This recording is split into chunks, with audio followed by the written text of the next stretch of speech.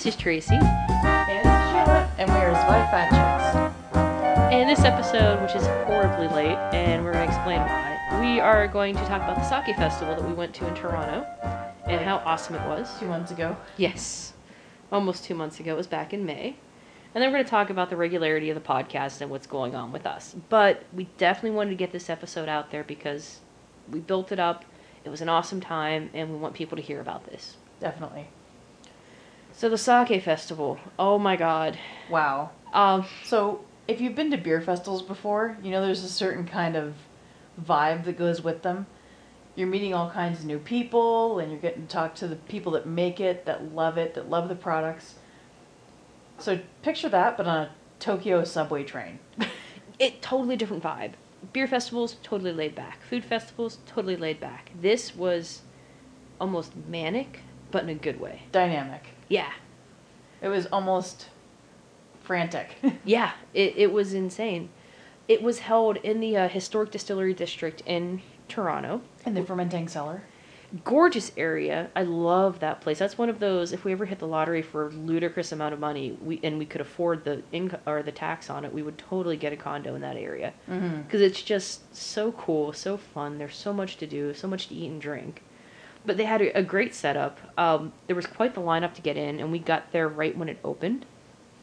And we did totally do mass transit in 100%. We took the GO train to the subway, took a bus up the street to the Historic Distillery District, and we waited in line a good 15-20 minutes. They had taiko drummers opening it up, and we missed most of the taiko drummers, which was kind of disappointing. Yeah. We probably actually arrived about maybe 10 minutes past when they opened, but it couldn't really be helped. No. So by the time we got in the door, we handed in our tickets, we got our hand stamped. The place was bustling. Yeah. Same setup as when you go to like a wine festival or a beer festival, you get your tasting glass. Which Don't you break walk around it. with. Don't break it. I don't know how much the replacement fees were. I didn't see it. Though they just kind of had them setting out, so you probably just could have stolen another one and they never would have noticed. What was the place called again? The old root cellar? What? The fermenting cellar. The fermenting cellar. I think that's what it was called. I think it's the fermenting cellar too. It's a decent sized area, but with the number of sakes they had there, the people there, the companies, it was really crammed. Yeah, there was 25 companies there? Easily. Plus the food vendors or not vendors, the food people that were there displaying their stuff. And it was really cramped. I hope next year they do it again, and I hope they get a bigger place so there's a little bit more room to maneuver. Well, the thing was that there was this black curtain that divided the building in half, and in the other half of the building there was the bathrooms, and you could totally go on the other half of the curtain, but nobody was going in there. It was all crammed into one spot. So it would have been nice to have the food people maybe over off to one side, or spread it out just a little bit, because the sake vendors were all along, or the sake companies were all along the wall, and that would have spread it out a little bit more. Now, what was nice about this is compared to when you go to like a beer festival in Canada where you pay your fee and you buy tickets, everything was included in the price. You paid your ticket fee to get in, and you could go around to all of the sake people and try everything, no additional cost. Yeah. Which was really cool. It led to massive overdrinking by nearly all parties involved. Yeah. We weren't the only ones. Oh, no. And the evening was fuzzy, not just because it was so long ago, it's just there was so much sake all at once. And it's not that you were swilling it, you're trying a little bit of everything. There were over 100 varieties of sake. When you told me there were 100 varieties of sake, I thought you were just making it up or they were padding the numbers. No. Really. There was that much sake. Because each company brought at least 4 different types. Yeah. And we barely tried half there between the two of us. And that's not Put each of us half. We had to go to the Jersey Giant to have a pint to sober up. Yes. It was nuts. Yes. But it was such a good time. Oh, Lord. Now, the big winners of the evening. And we tried to, take pictures and take notes, and it's so crowded. You have no place to put anything down. We just said, screw it. 15 minutes, I just said, forget it. Yeah. I would say for me, the biggest winner of the evening was getting to try sparkling sake and how good it was. Oh, my God. Every single one I tried just blew me away. It's just because sake can be, since it's a still beverage, and sometimes it's drank warm, not always, it depends on the season, it can kind of be heavy. It's got a different flavor on the tongue than wine does. Some sakes are lighter, but just to have that light, bubbly, just so good. And totally correct me if I'm wrong on this, but weren't the sparkling sakes a slightly lower alcohol content too? I think so. So it was more like drinking a light sparkling wine Mm-hmm. than a sake, which can tend to be in the mid-teens. Yeah. And that was really nice too. Very refreshing. We do have some out in the LCBOs now. And just like when we went to the Wine and Food Expo, anybody who had their products out at the LCBO, they had cards out with the code on it that you can plug into the website for the LCBO and find out what stores actually carried their product, which was good. And we have a stack of those that we want to track down later. Mm-hmm. But, okay. Like, we had the Gaiki King Zipang sparkling sake. I think that was the first one we tried when we Yeah. got there too, and it just But left everybody such an else brought impression. them. Yeah. Yeah. Oh, Mm-hmm. big winner for the night. Definitely looking forward to tracking more of those down to have. I think they'll pair great with all kinds of food, especially spicy foods. Yeah. I think that sounds like a heresy to say it, but I think they'd be awesome with wings. Well, champagne goes well with anything. Yeah. Even French fries, because it cuts through the grease, right? Yeah. For me, the big winner was the umeshu, which is Japanese plum liqueur. And ume is the Japanese plum, but I think there's actually another name for it when it's fresh. The ume is actually like the dried plum. Mm-hmm. So it's actually prune liqueur. But nobody wants to drink prune liqueur. No. Ume sounds so much more classy. Unless, like, it's going to give And you it the doesn't- craps. Well, it doesn't taste like No. prunes either. It tastes a lot more like an apricot than a plum, I think. It does have a more delicate taste to it. Mhm. This stuff was like liquid honey in your Yeah. mouth. Dear Lord, a couple shots of that over ice with some soda water would be a killer summer drink for the porch or the balcony. Oh, yeah, definitely. And you're looking at around $35 for a bottle of the Choya umeshu.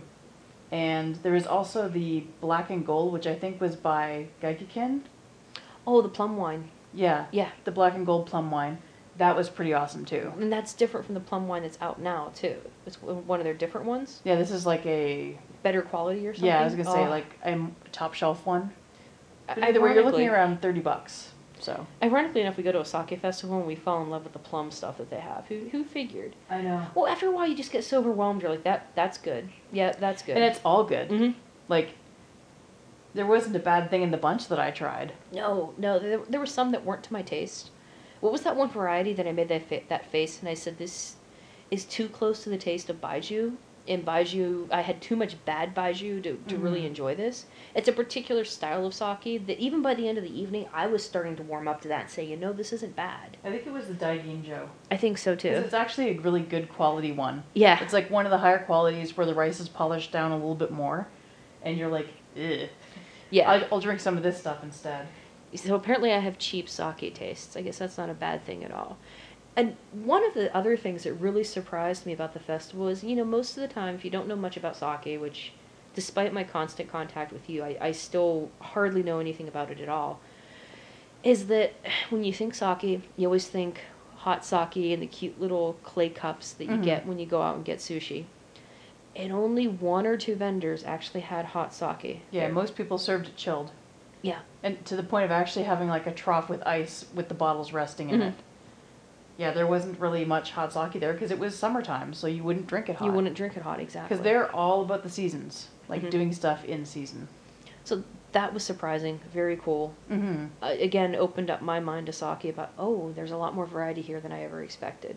Yeah. So that was neat. Was that fellow that we met, was he with the wandering poet, the Rihaku? Yes. Vendor? Yes, Yeah. he was. He is awesome. Where's his business card? Yeah, we had a great experience. We went back to the one corner table, and the fellow that was there with the Wandering Poet company that does that. Wandering Poet, a bit of background if you haven't listened to the sake episode. It's this one particular type of sake that Sheila had always been told was fantastic. If you can get your hands on it, try it. And the people who make that, they had a representative there with a bunch of their different sakes, and the fellow was just such a joy to talk to. Mm-hmm. And then he really showed how much grace and style he had. He was top class, man. Yeah, he had tons of class.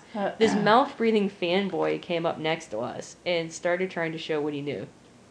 And the fellow behind the counter with the Wandering Poet stuff, he just smiled and nodded and had so much class in dealing with this uncouth lout who obviously had had too much to drink He was showing off his brewing testicles, which is fine, Yeah. but not really appropriate. Yeah, but especially because he's talking to somebody who's a brewer. But I don't throw that around because I'm there to learn more, you know? exactly. So I'm not going to be opening my big mouth. You've got 2 ears and 1 mouth. Use them in proportion. Exactly. It was just the way he handled himself was absolutely admirable. We really appreciated that. So we wanted to give him a total shout out and a kudos for that. And I hope we run into him again. What was his name? His business card. Young Choi. Yeah. He was a sales consultant. Mr. Young Choi, hats off to you, sir. Totally. You are a class act. Totally. You handled handled yourself amazingly. Yeah. And I imagine he's a professional, obviously. He's used to handling people that maybe had a little bit too much to drink. Mm-hmm. But just the grace and the style he had. Yeah. Hats off to you, sir. That was one of those high points of the evening. We're like, yeah, love to see him if he goes to the Wine and Food Expo this fall. Yeah. In November. Because we're That'd be definitely great. going to hit that up. Now, the other high point of the evening was, I think I insulted the people from Izumi a little bit. But they brought a special sake with them. I don't remember what it was called, but it was a special one for the show. And it, to me, you know how your experiences define everything that you perceive, your past experiences. What you experience now gives you a framework Mm-hmm. within which you can evaluate everything else that comes into your realm. And as you grow as a person, you expand that framework. Mm-hmm. So I tried this amazing sake they had, and I swear to God, I am not making it up. It tasted like pasca and ham. Yeah. It had this weird, salty... I don't want to say... delicious, amazing. I don't want to say meaty, but it definitely had the salty and Yeah. the sweet and the yeasty. Oh, it was so good. It tasted like a piece of pasca with a little slice of ham on it. It was amazing. With the warmth of the sake behind it and that full mouthfeel, I could have just drowned myself in that. And I looked at them like, oh my God, this tastes like Christmas morning. And they looked at me like I'd lost my head. Like, okay, And I'm then an I had idiot. to go back and get her drinks for her. She did, because I was too embarrassed. But, oh, Lord, that was good. I mean, Izumi put out a great table, because they were kind of hosting it. Yeah. And they did a fantastic job. But, yeah, that particular blend, that particular batch that they brought, because I know each batch is individual, was outstanding. Now, the food people... There was goo, which I never actually got a chance to try. I know. Well, that's the big criticism, is because they had everybody crammed together so tightly in the floor, it was hard to see where the lines began and ended for the food. So you don't know if people are just standing there talking, or if they're actually waiting in line. And you can only ask, are you waiting in line? So many times. Yeah. So we didn't get to try goo. We didn't really get to try most of the vendors. We got to get a couple oysters, and that was about it. Yeah. They did have one of the fish houses there, or one of the restaurants that does seafood, and they were shucking fresh oysters, and literally, as fast as they were shucking them, people were eating them. And we didn't want to have too many of them, because that's the last thing you want to be sick on, but... Yeah.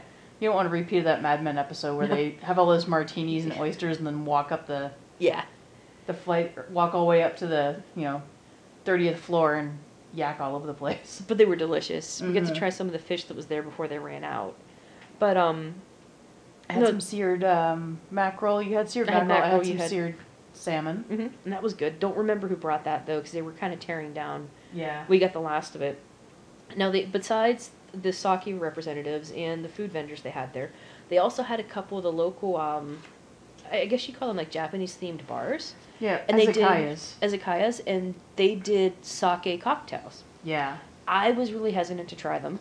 I think you were a little bit too. I was like, I don't know. But you know how I am. I'm so open-minded, my brain's going to fall out of my head. Well, I'm raising an eyebrow because, it's sake. It's already a low-content alcohol. What kind of cocktail are you going to do with it's going to be any good? Mm-hmm. Any mixer you put with it's going to hide the flavor of the sake. What the hell? What are you doing? Yeah.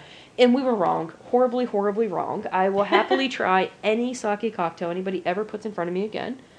One of them was from the bar Key. Yep. And they did some fantastic cocktails. They all had fancy names for them. I don't remember them. But they were all great. Were basically a citrus base cocktail. There was also blowfish, which was whimsical and awesome, which I think is actually where we got the seared fish from. I think that was from the seared fish, yeah.